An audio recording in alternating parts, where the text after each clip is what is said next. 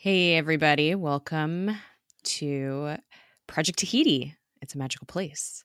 For those of you who don't know, we are an Agents of S.H.I.E.L.D. recap podcast. We recap and discuss every episode of Agents of S.H.I.E.L.D. that has been released up till now. I'm one of your hosts, Jess, and I'm joined by your other host, Jared. What's up? Hello. I think we both had late nights last night, so this should be interesting. Yeah, sleepy Project Tahiti. Sleepy Project Tahiti. And of course, this episode was written by someone whose name I can never pronounce. So thank you for that, Mr. Paul. Paul Good. Z. Good timing. Before we get started, we are a part of the But Why Though podcast community. So be sure to check them out on Twitter at But Why Though PC and their website, butwhythoughpodcast.com. And super exciting, they were actually in Google News this last week. So they're getting up there, which is cool for exposure and also just for everyone that contributes to the site and all the podcasts that are a part of it. Super inclusive and well-rounded. I think lots of cool pop culture stuff there if you're interested, and we're super proud to be a part of their community as well. Also, if you are not caught up on Agents of S.H.I.E.L.D., it's still on Netflix through the end of season 5, so you should go do that so that you can listen to the spoiler section because we talk about a lot of good stuff. I think that's all I have for announcement things. Let's get to it. This is season 2, episode 2, Heavy is the Head, written by Paul Zbyszewski. I feel like I literally say this name different every time I try to say it. Paul Z. Paul Z. Yeah, that's the one. He is a veteran writer on the show, which means he will probably continue to write more episodes. So someone please write in and tell me how to pronounce his name. Directed by Jesse Bochco, another veteran director. I think he's directed either 1 or 2 episodes. And then this episode was originally aired September 30th, 2014. That's my birthday. It's a good one. Oh, yeah. Oh, and odd that you say that because today that we're recording this is my birthday. Yeah, that's true. That's really weird. It's very it's not like, I don't know, it's not like the craziest coincidence, but it's kind of weird. It is a little weird. Interesting. So this episode is like starts off immediately after the events of the season premiere. So it just gets right into it. We start off right after the Creel crashed, or I guess he didn't crash into the SUV. The SUV crashed into Creel because he turned into asphalt. So Hartley and Idaho are dead, and Hunter is still alive, and he's trapped in the SUV. His leg is pinned. And May shows up, and she tries to cut him out, but he insists that she goes after Creel because he has the obelisk, and Hunter wants revenge. He wants Creel dead. He's revenge crazy this episode, which, yeah. I mean, given that the people who he worked closest with, that his team were both murdered in front of him. Yeah, like laying dead in the car next to him as he's trapped in there and can't do anything about it. I feel like if May were in his place, Creel would already be cut up into tiny pieces or something. Yeah, like there's no way. And I love that Hunter just knows that May will take care of business. Like he's he knows that she has enough detachment where she's not going to like try to stay behind and save him. So she leaves to go after him because she knows what she needs to do. And I sort of feel like she's the only person at this point, without getting any spoiler territory, she's the only member of the team who would be that way. I know. The rest of them would all be kind of follow, I think, Coulson's lead that he's an example he's set, or they just already have that in them anyway. Like I think, like Mac, who we get to know a lot better this episode, like he's not really been that influenced by Coulson yet, but I don't even think he would be able to leave people behind, to go catch the bad guy. Well, I think it just shows that Hunter's not technically a S.H.I.E.L.D. agent, but Hunter and May are just and I mean, even Ward to some extent, because when he... Oh, yes. Like they're a very specific type of agent, like operative type style where they work alone. They aren't, they're I don't want to say programmed, but they're like conditioned to complete the mission. They can shut off that switch, and I like that moment too. It was like a very quick acknowledgement of even though he hasn't had that much exposure to Coulson's team, that he already knows who May is and how he can depend on her for that. I do like that moment. Yeah, absolutely. I mean, he's doing it for selfish reasons, but I mean, it also shows that May knows that Hunter can handle himself, like, because soldiers are on their way to like come and arrest him, and she knows, like, okay, like, here's the tool to get you out of the car. Like, I'm gonna go do this thing. You do your thing. Good luck. Like, it just shows that they both know they're competent, and it's a nice moment. Yeah, there's mutual respect. And which it's nice. Which the mutual respect does not stay throughout this episode. Towards the end, they will lose it. So that's kind of funny. Set up for something. So it's nice that we start off that way, but it doesn't stick. So anyway, soldiers come and they arrest Hunter even right after he cuts himself out of the car, which is very sad. Meanwhile, May jumps on a motorcycle, which I think she did at the end of the premiere anyway. And so she's chasing Creel on a motorcycle without a helmet, which drives me crazy when they do this, but I get why, because hello, you need to see their faces, they're actors, but it just stresses me out. No, I definitely hate it too. Like, this is a little different than when I feel like sometimes they're really negligent on TV shows where there's no reason. Like, she didn't have her helmet, in her hands. Like, this is like a super emergency spy situation. They've got a guy who's like super dangerous they're trying to keep track of. Yeah. I can give it a pass, but I'm with you that like it's super lazy, and like, they don't let people smoke cigarettes on network TV anymore. Yeah. Like at all, ever. So they're going to let you constantly drive around without your helmet on. Like, guess which one is more of an immediate threat to your life? Like, I'm not endorsing smoking cigarettes on network TV anymore. Like, no, I mean, maybe. Yeah. Maybe we should be more responsible for our children than like to depend on TV to never expose them to anything we don't want or whatever. But no, I think it's a super imitatable behavior. It's still a problem where people still don't like to wear helmets because it doesn't look cool or it messes up their hair, and like that's really stupid. That's super stupid. So that's a pet peeve we share, I think. Yep. And as someone who my partner rides motorcycles and has been in multiple accidents, like literally probably would be dead without a helmet, a full face helmet for that.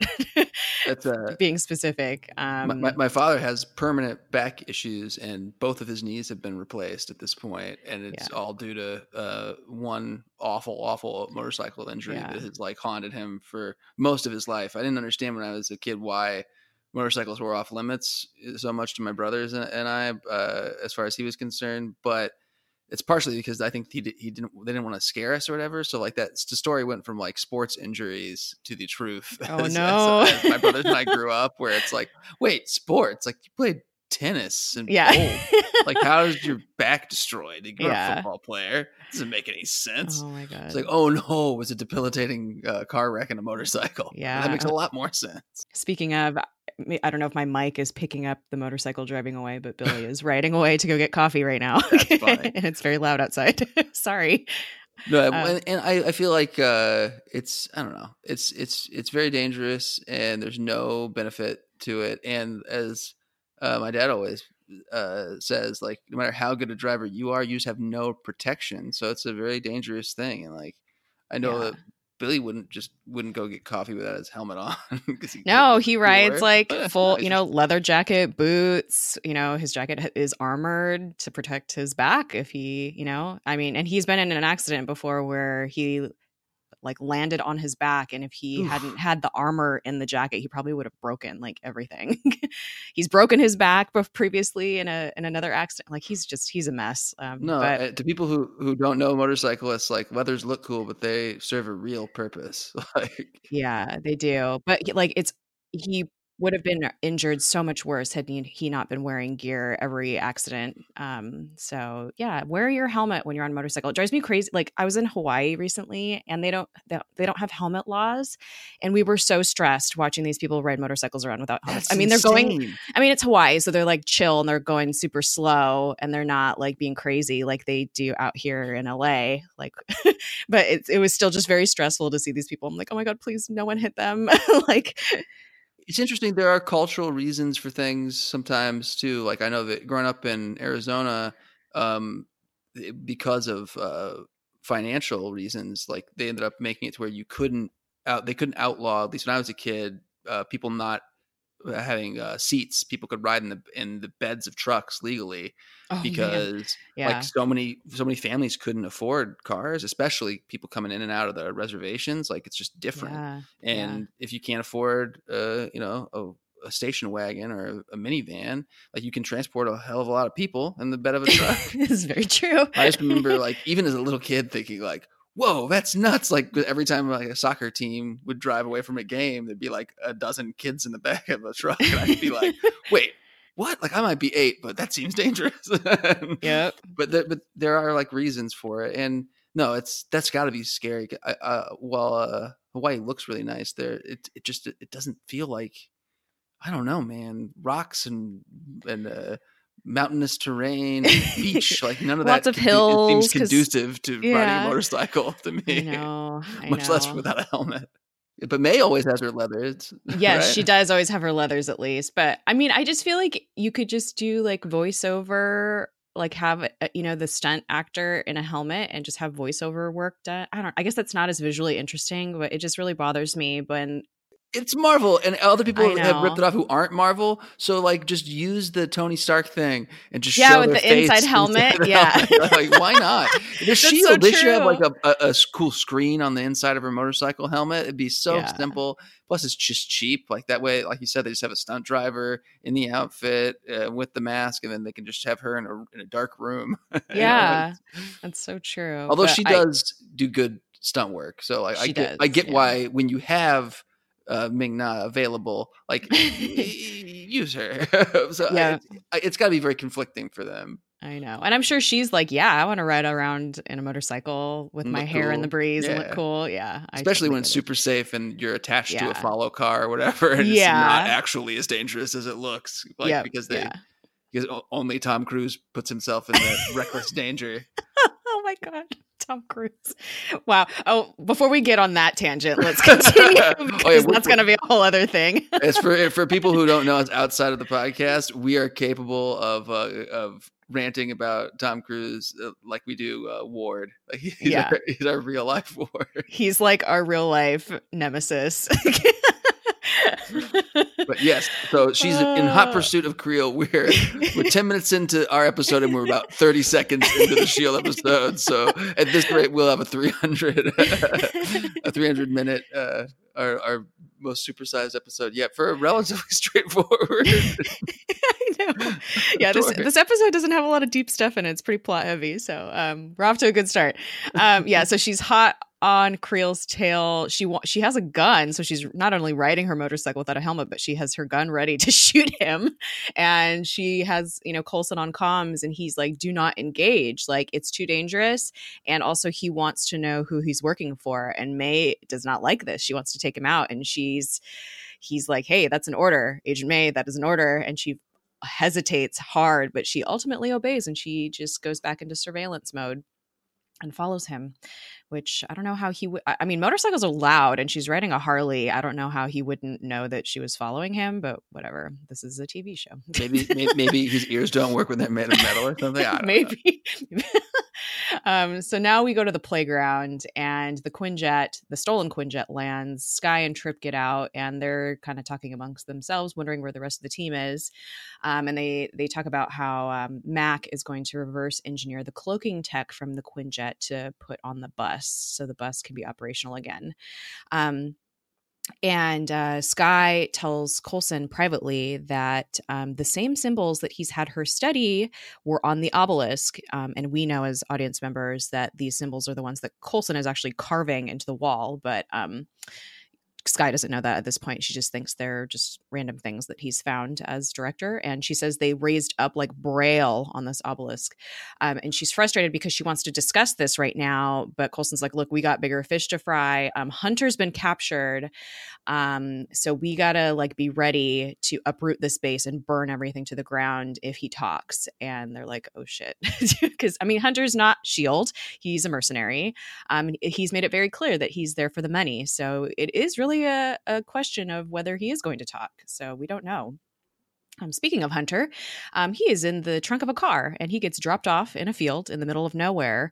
And his hands are untied, which I feel like is a really dumb move for someone who showed to be adept at combat and spy stuff. Yeah, it feels like anytime spies are dealing with like a counter operative, you'd secure just their keep hands. them bound. Yeah, like, they carry zip ties and have handcuffs and stuff. Like it feels a little weird. I mean, he could be like Ward and have a garrote. Did I say that right? And he could just like choke these people out immediately and I don't know what's in the heel of his boot or whatnot. Like he's a spy.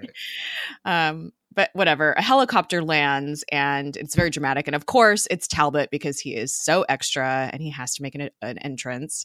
And Talbot gets him on the helicopter and he's buttering him up, asking him, how this talented person with a great career ends up as a mercenary. And he's like, and Hunter's like, well, I met a girl, which we will get to meet her in a future episode. Spoiler alert.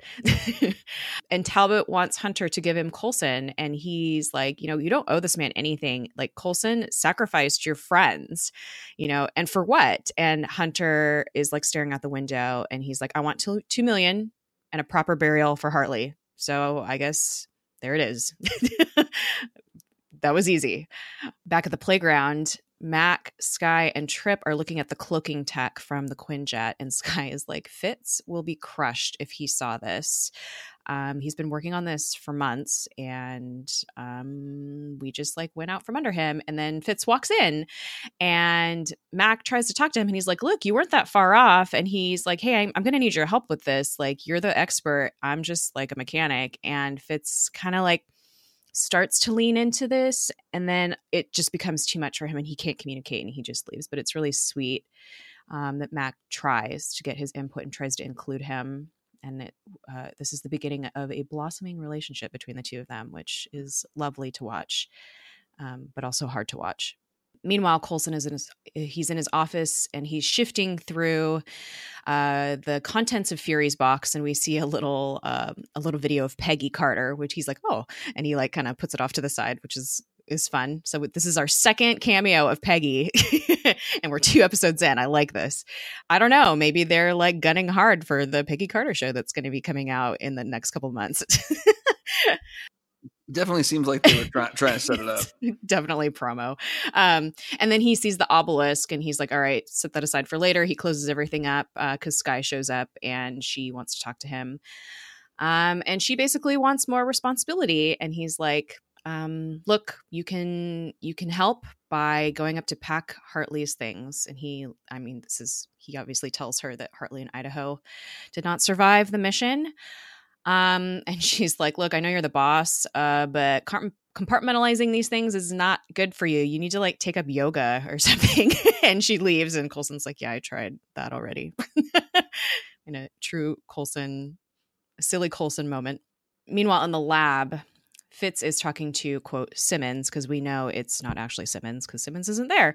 And he's getting paranoid that everyone's keeping things from him and they don't want him involved. And so he and fake Simmons, head Simmons, I'm doing a Battlestar thing there. Him and Head Simmons decide to find a way. They want to find a way to stop Creel. And so Fitz goes over to this printer where Creel's DNA results have just been left in the tray, and he picks it up and walks away. We go to this diner and Creel is waiting in the booth. We see his arm and it's like weird. There's weird shit in his arm and it's from the obelisk most likely because he touched it and it's like not going away. And he's obviously freaked out about it. A waitress comes over to offer him service and he's like, no, I'm still waiting for my friend. And she accidentally touches him and there's this really like, he's freaked out. She's like, oh, I'm sorry. And she walks away. And then we go to outside the diner where May is outside talking to Coulson. And she's like, he's still waiting for someone. Like, I don't know what's going on. All of a sudden there's all this screaming. And she's like, oh shit, I got to go in. We go inside and the waitress starts to turn to stone, the same black stone that we saw the men at the Hydra base turn into, or they were already like that at the very beginning of episode 1 for season 2. And so she obviously touched Creel, and somehow Creel has absorbed the properties of this obelisk, which is scary and crazy. So back at the playground, Hunter is back and he's pissed because his friends are dead. And Coulson's like, all right, what'd he offer you? And he's like, well, I want a proper burial for Hartley. And he's like, what, you think I couldn't give that to you? Like, I have resources too. Like, what else is going on? And he's like, well, I have 48 hours to deliver you. And the only reason I'm back is because he wants revenge. He wants to kill Creel. And he knows that Coulson is probably has a better chance of finding him than Talbot does. And so that's why he's here. Meanwhile, Fitz is looking over Creel's DNA results and he's talking to Head Simmons.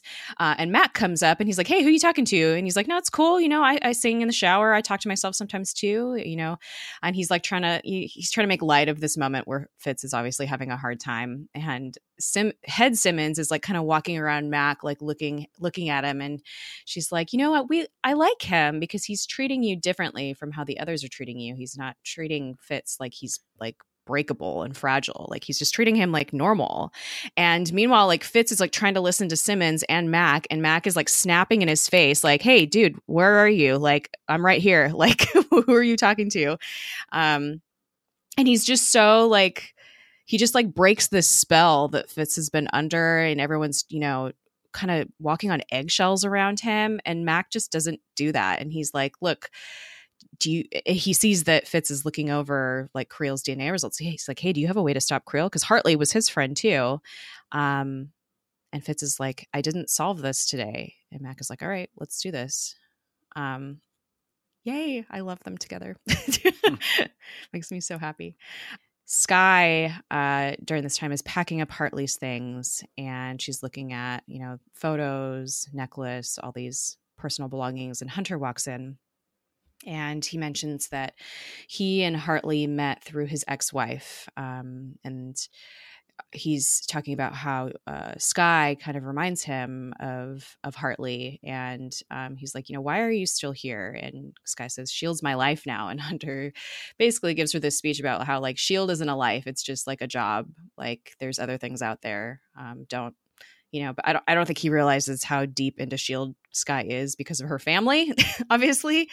And just her how she was found, how S.H.I.E.L.D. is her family, essentially, and how Coulson is her family. So, well, and even I think now she understands too on some level, and we as viewers definitely understand that, like from the beginning of her life, S.H.I.E.L.D. has been taking care of her even from behind the scenes, and that May is the one who found her. Like over the course of the end of the last season, even though there's still so much mystery surrounding Skye, we do know that, I don't know, S.H.I.E.L.D. has always been her family, even though she didn't know it until a year ago.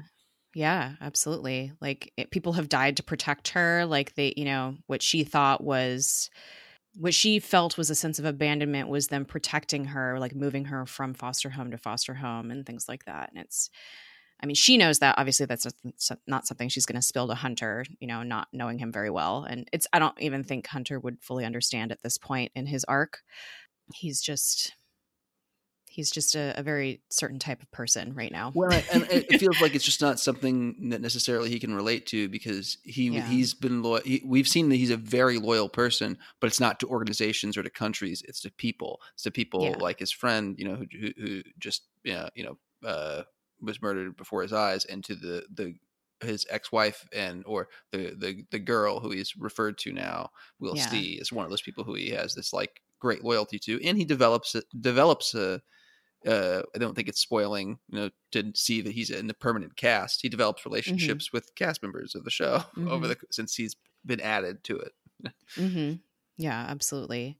So we go to Creel's his little armored truck, and Creel is freaking out, and he's trying to he's like going through all. He has like a wall of like an apothecary drawer wall, and he has all these different substances in this wall, and he's like going through like trying to pick out all these different pieces of different elements and try to turn his arm into these different things to make this shit in his arm go away. Nothing's making it go away.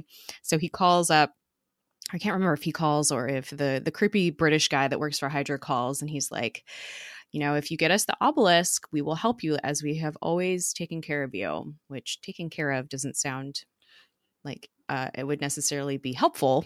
It sounds more like a Hydra taking care of, but he's not from the comics, but Sunil Bakshi, I think, premiered last episode, and he's already become a pretty it feels like he's a pretty big muckety muck over at Hydra, and is like positioning himself as being important for this arc for sure. Yeah, and I don't think we learn his name until next episode. Like for now, he's just like this nameless Hydra agent that is in contact with Creel. That makes sense. His name is Mr. Bakshi. By the lists, credits. Yeah, mm-hmm. Which sometimes they don't do. Like I know that there's one nameless person who ended up causing, in my research for this episode, I'll talk about when we do the spoiler section, who confused some people. It was just a nameless appearance. I guess they resembled an actor in the MC. Oh God. That'll be funny. Yeah, people are confused easily. Yeah.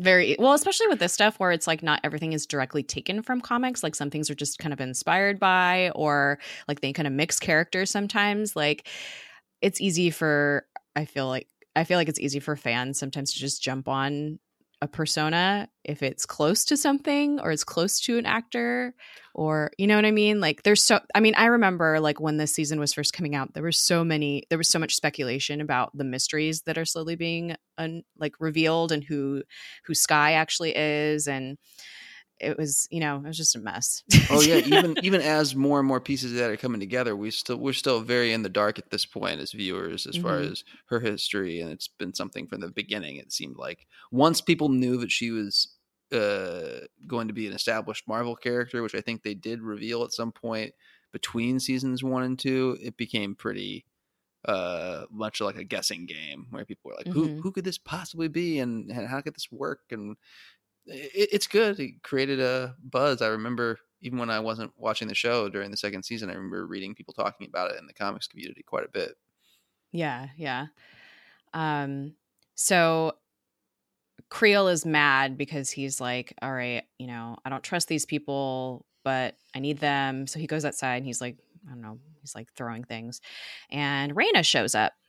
And she has a gift for him. And she's like, this is carbine. It's like 4 times harder than diamond or whatever. And she's like, but I want something in return. I want the obelisk. And Creel's like, you have no idea what you're in. I'm not giving this to you. Fuck you. And he just like takes the carbine and leaves. And he leaves her there. And which is kind of interesting because Raina is like, very charming, and she's kind of one of those people that is used to getting what she wants, and so she looks a little like put off that Creel didn't fall for her tricks. Yes, she's been very successful at manipulating people. Like even Coulson, who never fell for anything, was like willing to listen to her a lot more. Like Creel is super dismissive. And he's got a reason to be, I think. Oh yeah, I think so too. It's interesting. Like you said, he took the carbine, and she even tries to like call him on it. Like, hey, what about this? He's like, he doesn't even care. He's just like, nope. I think he's like payment for the conversation or something along those lines. Like, yeah, price of doing business or something like that, whatever the line was. But like they didn't actually do business. Like nope. but he just takes it. Which, I mean, in that point, when you have a death touch, it's pretty good excuse. Right? Yeah. And it's like, how is she going to help him? Like she hasn't promised to help him in any way. At least Hydra has been like, oh, we can help you or take care of you or whatever it was that he said. Yeah. Well, the carbine's valuable. It doesn't help him with his immediate problem of the, exactly. spreading uncontrollable death touch. Yep. But yeah, so back at the playground, May is back from watching after Creel. Obviously, he got away, as we saw in the last scene. And we find out that Hydra frequency is back up. that Creel and Bakshi were using to communicate. And there's this team banter. I was like, oh, is Creel feeling lonely? And Sky's like, I doubt it. That guy's jacked. Plus, he can turn any body part into any material. No, and Coulson's reaction is so good, where he's such a dad right there. He's just like, thanks for that. Like you did not want to that's hear enough. Say that.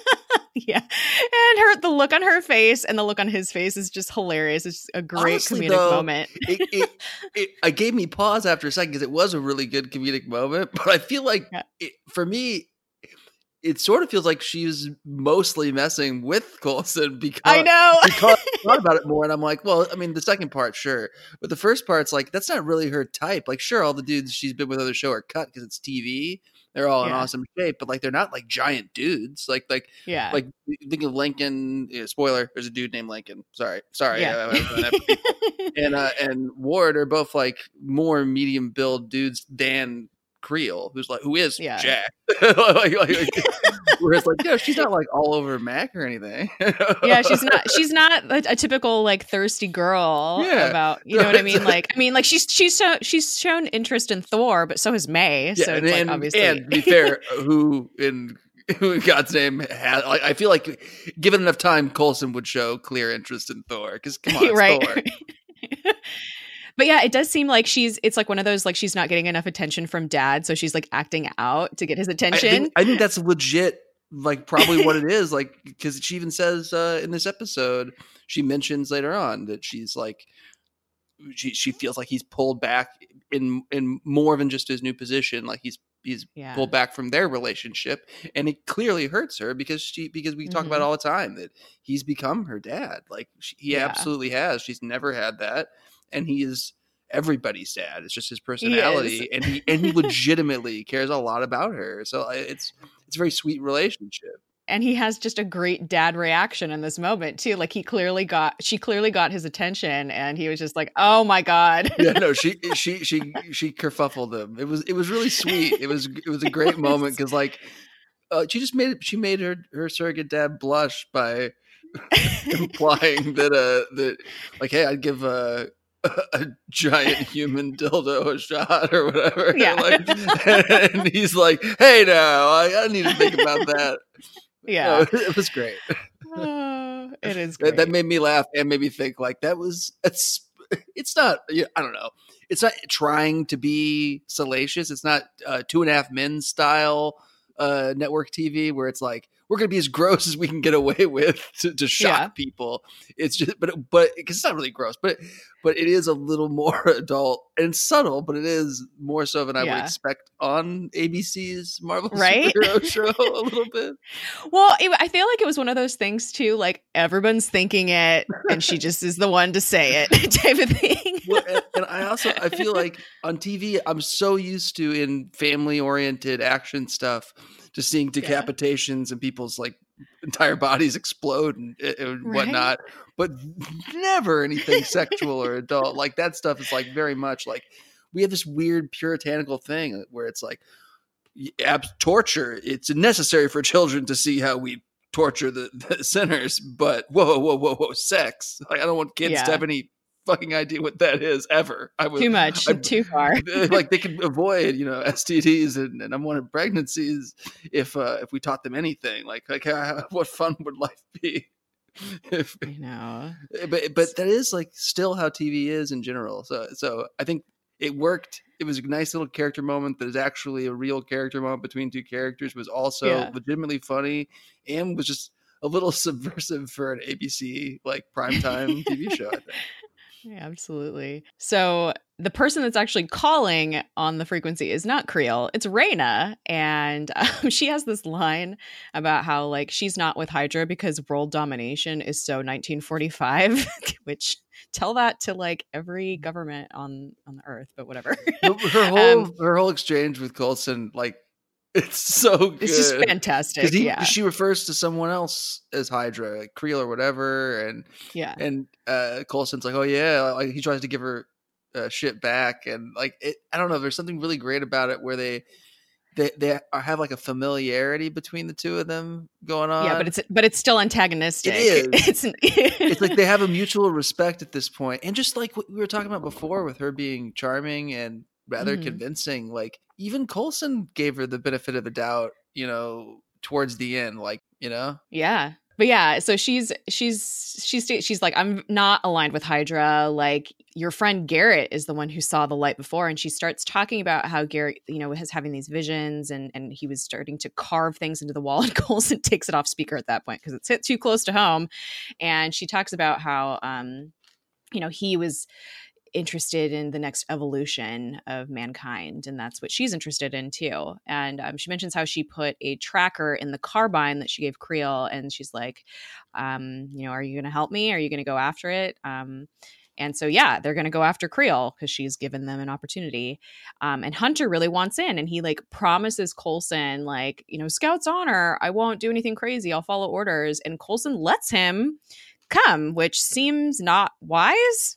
Like, dude, like got an offer from the US government to like turn Coulson in, and guy's out for blood. He wants Creel really bad, and who knows what he's going to do to get that.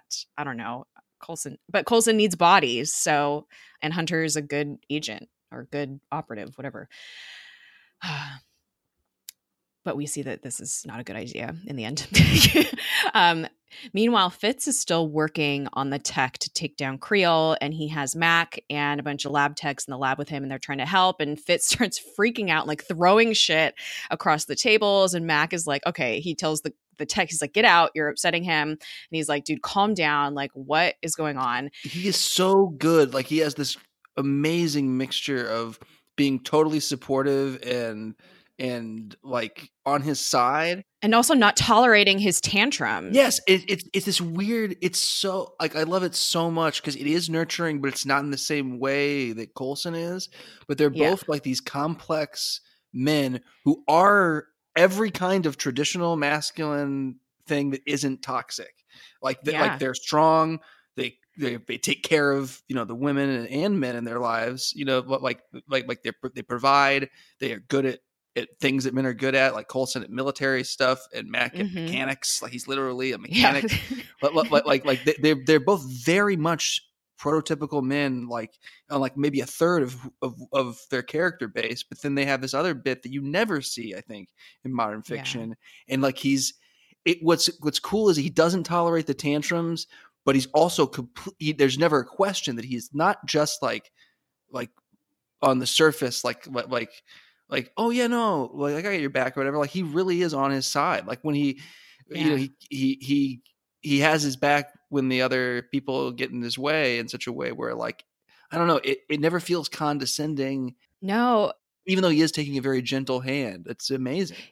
And it's really sweet too, because like obviously Fitz is having a really hard time communicating, and Mac doesn't back away from that. It doesn't make him uncomfortable. He like bumps right up against him, and he's like, okay, what are you trying to say? Let's try to figure this out. I'm going to, and he throws words out there. He's like, is this what you mean? Is this what you mean? Like, he's trying to help him bounce ideas off him. And is this the scene where he says, like, are you talking to yourself? Like, that's cool. Or is that? Yeah, that was the scene before. This is the one where Fitz is like, I didn't solve this today. And he keeps saying it over and over again. And then Mac's like, wait, so you've solved this before? Right. And Fitz is like, yes. And he's like, okay, so you're looking for an old design. And so they find it. And it's like, anyone else on the team at this point would have backed away from him, being like, okay, you didn't solve this today. Like, you can figure this out. You're fine. Mac like steps up and he's like, okay, what do you mean? Like, what are you actually saying? The rest of them, I think they have an inability, I think, to know how to like conduct themselves around him, and just like an inability to like process, I think, what he's really going through. Like, they all know what's going on, but they want to believe he's going to be better faster than it's going to take, or that he's going to be totally like restored to factory settings, Fitz or whatever. Yeah. And like, it feels like Mac understands that this rehab might not be like a complete fix, and that it's going to take real time in a way that they don't I don't think it's because they're impatient or like unsympathetic or unempathetic people. It's, I think, because of the situation they're currently in, where they're like strapped for everything. And they depended on him as when they had infinite resources of magic shield, they still depended on him, and now they really do.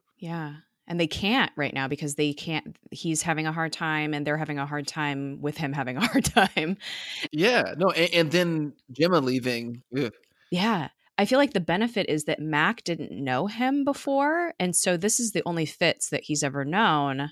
I do think that helps. I think that and the combo of slight spoiler. I think that it's not too revealing for anything. But we find out later on that Mac is a father, like literally a father. Yeah. I think that does.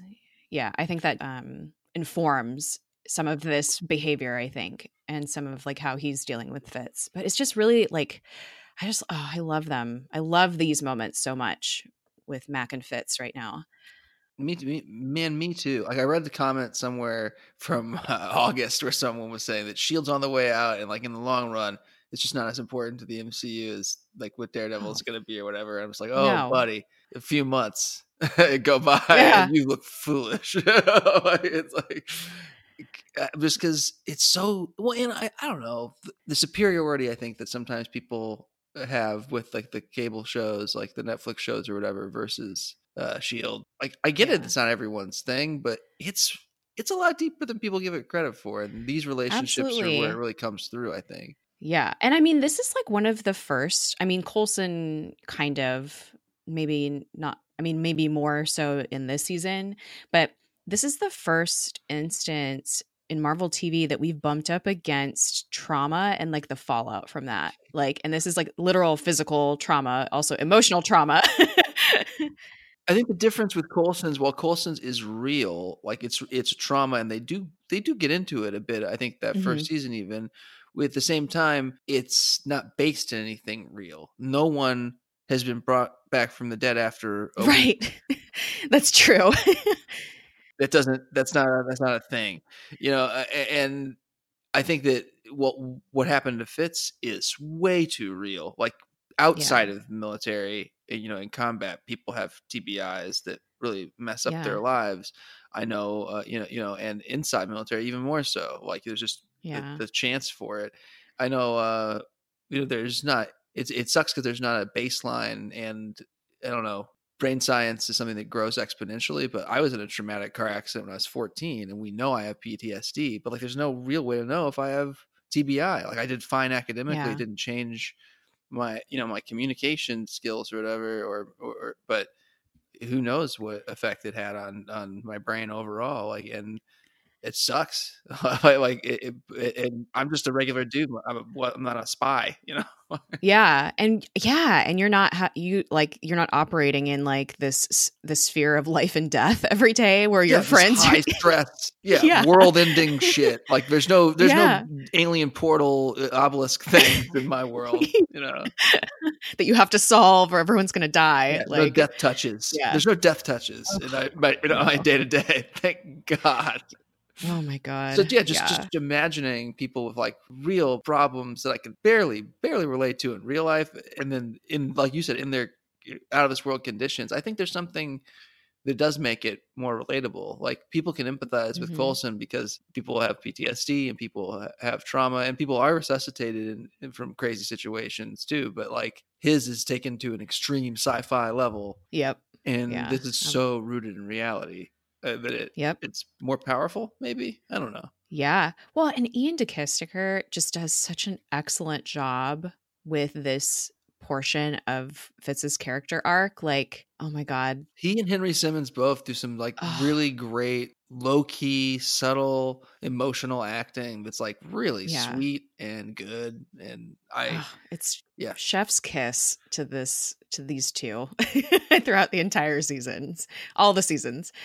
All right. So they're going after Creel. So Creel is meeting Mr. Bakshi in this open square. They're like sitting on these benches, and the team is in place. So Trip is the sniper, and then Sky, May, and Hunter are going in on the ground, and everyone checks in. And then Hunter ices May and Sky, and then he goes after Trip, and Trip's like, "Nah, man."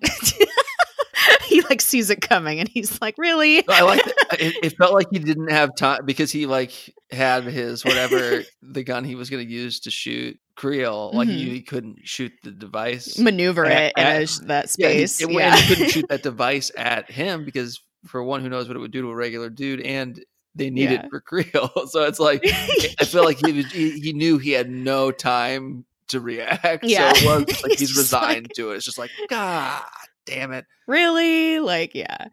It feels like he kind of saw it coming on some level. Like you mentioned, like maybe Coulson should obviously not have done this. Like the super emotional dude who's not really a part of their team, only in it for the money anyway. Like, maybe this guy, revenge crazy dude, isn't the right choice. Yeah. I know. But anyway, yes, he's gone rogue at this point, which we kind of expected him to do. I don't know. There's a lot of foreshadowing leading up to that. And Creel and Bakshi are having this conversation, and Bakshi says compliance will be rewarded. And Creel says, I'm happy to comply, which is going to come up a lot in the next few episodes. Yeah, the way he says it too, it feels a little like programmy, and it seems to have an immediate effect on him being overwhelmed. Like it makes him like kind of reset his powers, so the obelisk starts to peel back and like, because it was starting to go over his head and neck and like the back of his head and whatnot, or starting to approach that, and it started to peel back under his shirt so they could save money on special effects. It's like calming him down and getting him back to baseline. Meanwhile, there's like all this commotion because Hunter is running through the square with this gun, and he stops to shoot Creel, but it's too late because Creel sees it coming and he turns himself into metal and blocks the bullet. And then chaos ensues. Creel starts to run after Hunter. Mr. Bakshi realizes that he's lost the suitcase with the obelisk in it in the chaos, and guess who has it? Raina. Yeah, she's walking along in a flower dress, looking awesome for a split second. Yep, and she goes around the corner with the obelisk, and it's gone. So Bakshi has failed his mission. And Creel's running after Hunter, and he punches him, and he's got him pinned pretty much, but Coulson comes up behind him and stabs him with Fitz's design, which is like some type of overwhelming, I forget what it's called. It's in the Wikipedia, which I didn't write down. But Creel like flashes through a bunch of different elements, and then he turns into stone and is incapacitated. Yay. So the next scene, we are at a funeral, which is Hartley's funeral. And Hunter is like standing off away from everybody. And he goes and he puts a necklace in what we're assuming is Hartley's sister's car, because we found out in the previous scene that that's her only surviving family member. And she's the one that Hartley was closest to, which is really sad. And she's also going through cancer. So Coulson is watching Hunter do this. He's like, oh, you're breaking into cars now? And Hunter's like, whatever. They're going back and forth. And Coulson's like, look, I want you to join the team. And Hunter's like, I shot 3 of your agents.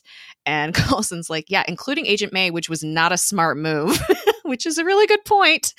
But Coulson says that he needs someone like him. He needs someone who will do the wrong things for the right reason, because Coulson can't be that agent anymore, which is also a very good point. It's like Wolverine in X-Men stories where like they keep him around to do the dirty work. Yeah. So Hunter is that new. I feel like Skye was kind of that for a little bit, and now that Skye is fully on board, becoming a SHIELD operative, and doing her training and stuff with May, they need someone that can go beyond what is moral. Has that moral gray. What am I trying to say? Moral gray zone? I don't know. Morally gray stuff. Yeah. But yeah, they need him. And he's kind of like, well, I'm curious. And so Coulson's like, well, I'll take that as a yes. And he's like, my first mission for you is you need to sell me out to Talbot. Which in true Coulson fashion is unexpected, but also kind of expected. Back in the lab, Mac and Fitz are chatting, and Mac asks about Simmons, and he's like, she seems really cool. And Fitz is like, yeah. And it's obvious that he's, this is the first time someone has actually confronted him about like Simmons being gone. And like, he's kind of surprised that Mac is willing to say something, which just speaks volumes about the relationship that's forming. Like, it's honest, and it's, it's real, and there's like genuine affection there. And I love it so much. In the hallway, May and Skye are talking privately, and Skye is like, something's wrong with Coulson. Like, can you not tell? Like, something is wrong? Like, because I can tell. And the very next scene, it cuts to May lecturing Coulson, like, I know something's wrong. And he's in his office, and she's like, how many days has it been since your last episode? It's been 18 days, which this is the first time we've heard of this. Like, episode, what? And she's like, we got to do this. And he's like, all right. So they draw the shades down the windows, and they raise up the screen, and it's just a blank wall. Coulson grabs a knife and he starts carving into the wall while May takes photos. So this is where all the photos are coming from that Skye has been analyzing for him. Ugh, so creepy. So apparently Coulson is compelled to draw shit on the wall. And they're trying to figure out what it is. We cut to Raina. She has the obelisk and she puts it down and she's, looking at it lovingly, and a man walks in and he's wiping his hands with a bloody rag, and it's Kyle MacLachlan, who I always know from Sex and the City as the guy who left tea bags around the apartment and upset Charlotte. Also he's of course, Agent Cooper from Twin Peaks to a lot of people. Yeah. I would really love to think of him as the real life mayor of Portland. He's the mayor of Portland on Portlandia, and he's amazing. One of the best parts of the show. He's just like this super quirky, just absolute weirdo. There's a whole episode where they're trying to fight, where it's one of the only ones where there's like one main plot for the whole thing. Usually it's a lot of asides, and it's this weird sketch comedy show about how bizarre Portland is, and it's way too accurate as someone who lived in Portland for a decade, right as that show came into existence. Unfortunately, it is too real, but there's an episode where they're trying to locate the mayor, and it turns out he is skipped out on being the mayor to play I can't remember what instrument, maybe bass in a reggae band. Oh my God. It's so weird. But I don't know. He pulls it off, and he's great. And in our spoiler / connection section, I can get into who he is, because he's somebody. And once you know who he is, if you know comics, you also know who Skye is in the bigger scheme of things in Marvel Comics history. Yeah. But yeah, so he shows up and he's like, I want you to pick it up. And she's like, what the fuck? And he's like, I have to know. And so she's like terrified, obviously. So Raina goes, and there's this really tense moment, and she touches it and she picks it up and she doesn't die, and it starts to glow and it's like super iridescent and beautiful. And she's like, oh my God. And she's like, it worked. And he's like, no, it let you live. There's a difference. And he's like, now go get my daughter. So this is Skye's dad. What the fuck? Crazy, like sadistic man with a bloody rag in his hands, who is known as the Doctor in the credits at this point. So we'll get into that in the spoiler section. Last scene is Coulson is in this field waiting for Talbot. So he drives up in all these SUVs, and Coulson has this van, and he's like, look, I'm going to give you Creel and a lot of other gifts in exchange for autonomy and that you won't arrest us. And Talbot's like, I'm not down with this deal. Like, you guys have no resources. Like, what are you going to do to enforce any of this? And the bus comes uncloaked. So obviously they got the cloaking working on the bus. And he's like, I don't know about that. We got a few tricks up our sleeve. And then the Quinjet becomes uncloaked, and Coulson gets on the Quinjet and flies away. And that's the episode. So we're still at this tense moment with Talbot. Talbot is still unconvinced, but also happy. Yeah, he seems like he's starting to worm what he's getting. He's starting to worm his way into Talbot's heart, maybe a little bit. Maybe. Yeah. And Coulson's like, yeah, you'll keep getting gifts, you'll keep getting promoted, and you just leave us alone. And it sounds like a great deal, but Talbot's Talbot, so yeah, he likes the idea, I think, of being able to take credit for stuff and not having to do the work. But even though Talbot is, like most of us, I think, lazy when it's easy, when it presents itself, he also is very controlling and is he wants to be the one. It should have been his idea, instead of Coulson bringing this to him. He's one of those type of men. Well, and he's still just not quite sold on them being on the up and up. I think he knows that they're not Hydra, but it doesn't mean that they're not incompetent or what, or I don't know. Yeah. Or dangerous. And so this is Coulson's way of showing that they are competent. They do have some resources, at least. One of them being their Quinjet, but whatever. I don't care how much I trust the guy. Like in real life, like if this was just like some former hugely important espionage agent from an agency that was not revealed to the public for years or whatever, but only came out when superheroes started being real. And they're like, oh yeah, we've always been around keeping superhumans secret from the public or whatever. Like if this was real, I wouldn't be down for him to have authority. I'd be like, transparency. And as we shift maybe now into the spoiler section. All right, spoiler section time.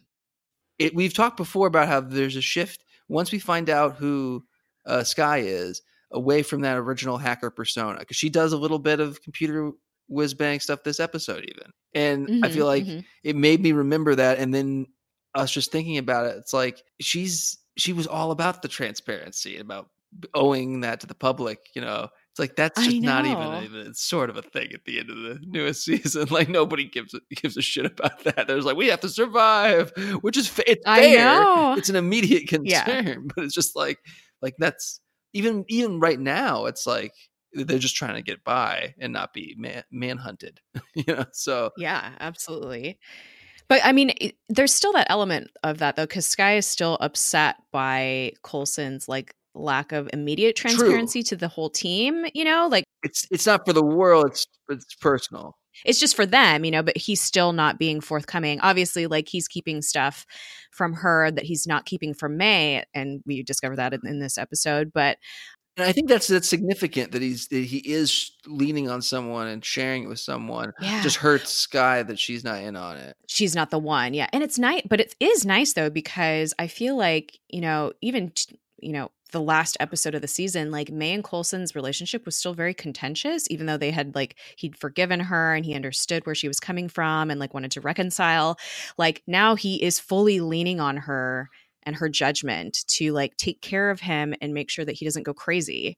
And I feel like we're seeing a different side to May, maybe because that is out in the open now, well, at least between them. And it's nice. We'll see that more in future episodes, especially in the next one. But we're seeing a different side to May now, and I really like it. She's not just that ice queen that everyone was calling her before. Like there's the old May is coming through again, I think. And Coulson's probably enjoying that. Absolutely. And that the symbols that appeared on the obelisk resemble the little paperclip things Coulson's making Oh, and that's the right. drawings. I totally forgot about that. Mm-hmm. So it's just kind of a nice connection. And then, yeah, as far as stuff, Yeah, let's talk about Skye's dad, because I think I that's was gonna mention the kind of least important thing real quick because not oh, from the okay. comic, Let's do that. just the continuity from the past episodes. First in the hub, and then in Turn, we had reference to the Overkill device, Oh, that's what it's called. Thank you. which is an alternating subsonic blah blah techno babble. Yeah. But yeah, that's what like you said, that's what it was called. And I think this is the last appearance of the It's the thing Overkill that device. took Creel down. But yeah, that's what they used. The first character of the two, I'll go over comic book Mac one more time, which I've talked about a couple times, like over the course of the first season, I believe, in the spoilers section. Yeah, I think it was like our third or fourth episode because we were like, Mac's not here, but we love him. So here we are again. So this character on the show is Calvin L. Johnson is his real name, because we find out that she's Daisy Johnson, but she's Daisy Johnson because of her mother, I believe, in the comics, because her adopted name is Corey Sutter, which is another, not Skye. But if they gave her that, then we would have known. It would have given it away, yeah.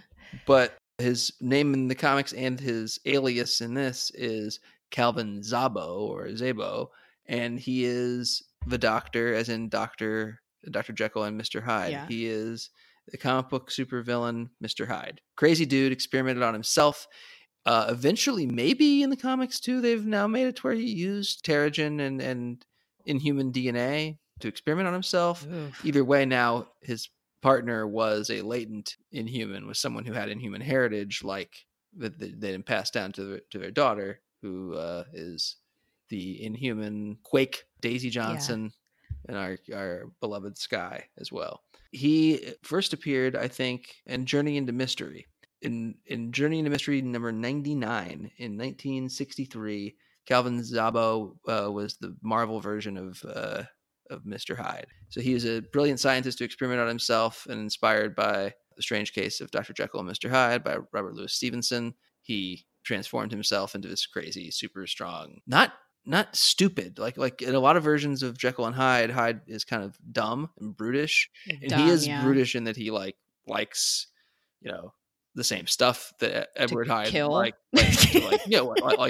very very hedonistic things. Like he kills people, but he also just likes to like get drunk and eat rich food and have sex, and he's very indulgent and also kind of murderous and super violent. And he's got a pretty extensive history in the comics. Like he eventually joined the Thunderbolts, which is like a team of villains who are either forced by the government to, it's basically like the Suicide Squad from DC, But it wasn't originally. Originally, the idea was it was villains pretending to be heroes, and when a bunch of heroes were missing, to try to like con everyone. And then about half of them were like, hey, you know what? We actually really like this. Like, we feel good about ourselves. We're helping people, and we're using our brilliance or our powers to help people. And like, it's actually just kind of a good thing on its own. And people seem to love us. So we're going to keep doing it, and we're going to do it for real.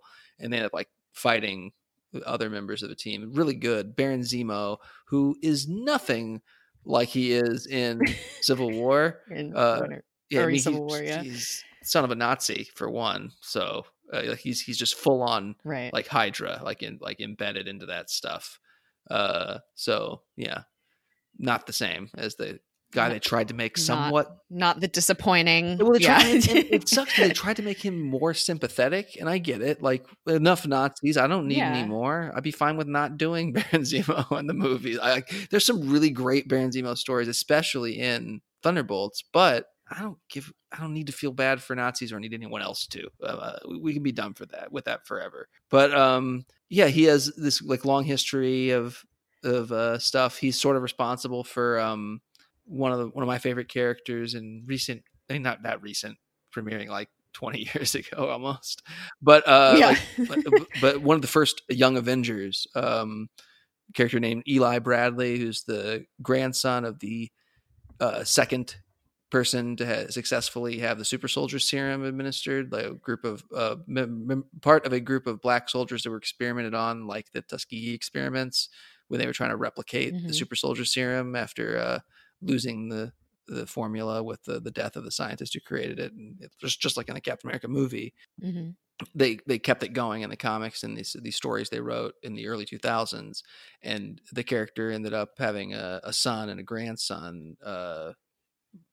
So this character and his uncle are both super soldiers, and Elijah didn't inherit it from his mother. He ended up first using a street drug that Dr. Hyde was selling that gave you temporary superpowers, and eventually getting a blood transfusion from Steve Rogers, and became a permanent super soldier. It's that simple. Well, I guess comics, like he had the genetic ability to receive it because of because of the same stuff that his grandpa had. So it doesn't work for everyone. It's not that simple. That way everybody doesn't get superpowers. Although I think they've done that before. I think a couple other people have also just gotten blood transfusions from Captain America and become superpowered.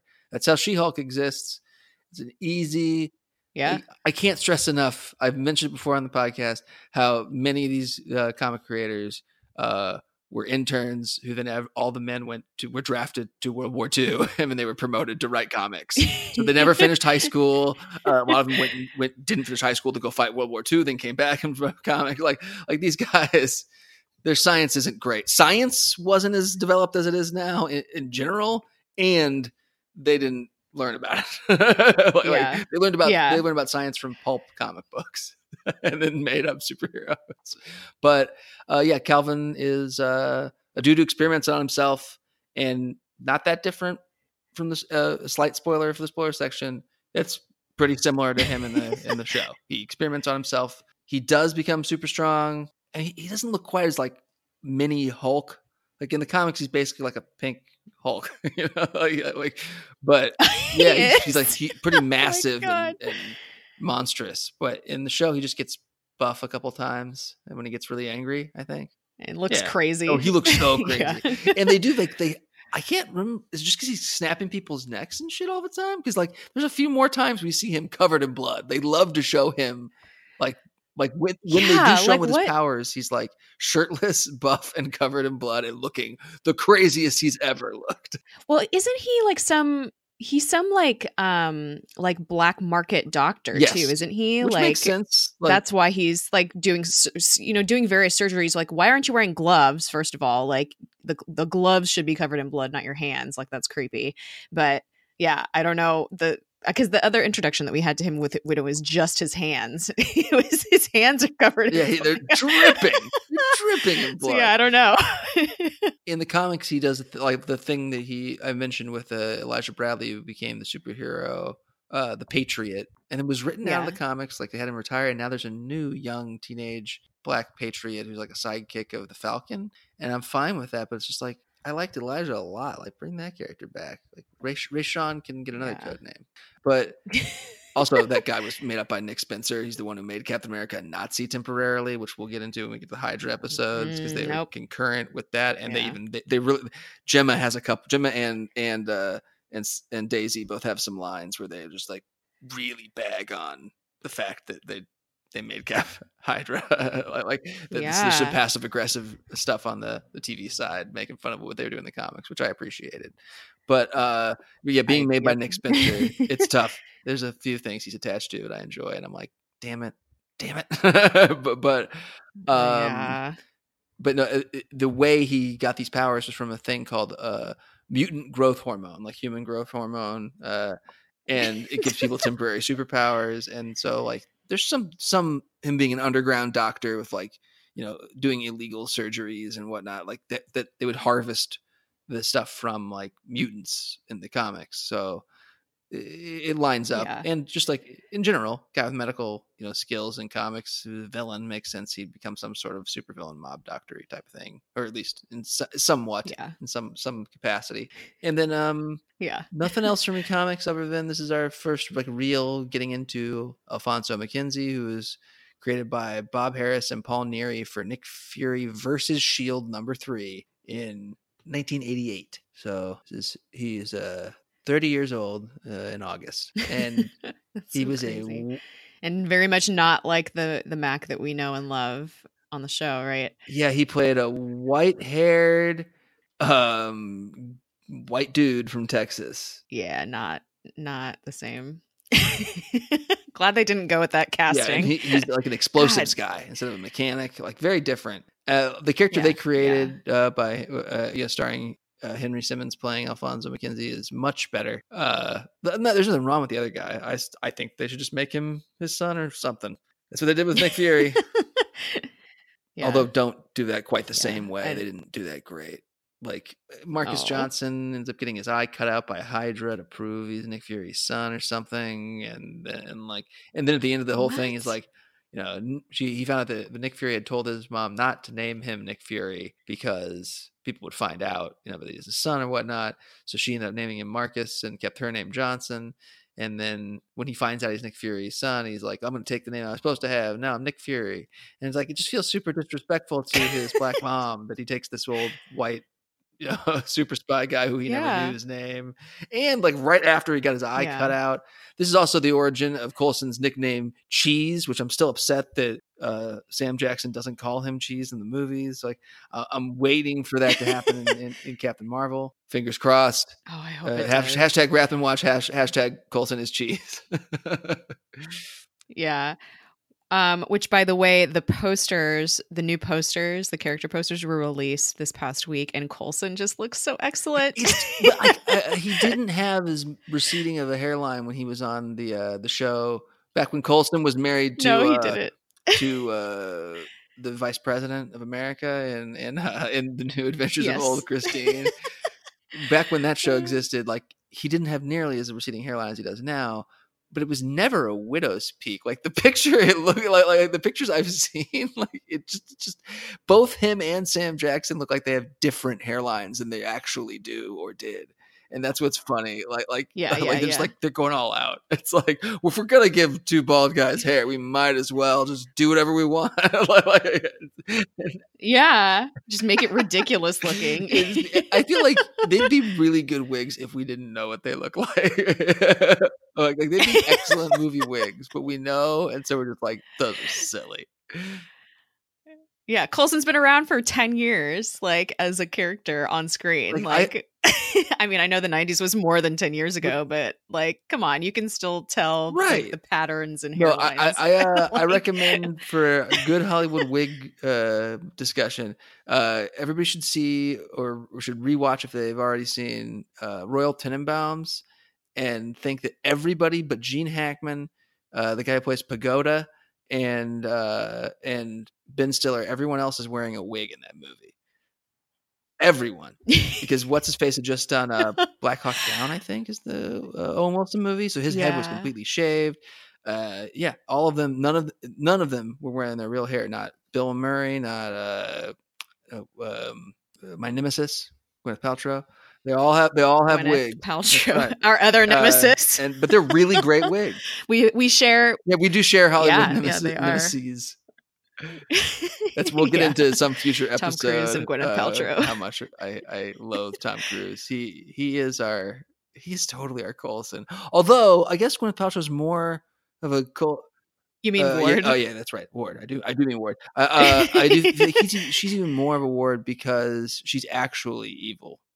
Like she's detrimental to the world. And she's like whereas I like Tom Cruise, and he's evil on a small scale because of his religious stuff. I think because that is harmful to people, but it's also like I don't know, man. Anybody who gives their money to those people and like signs away their rights at this point, it's like Leah Remini's had 2 TV shows and a book. It's like we all know. Yeah, like you know what you're getting into now. If you fall for that. It's not like Charles Manson tricking teenagers, who would run away from home. Yeah, when there's no media, like there's no way to know about him.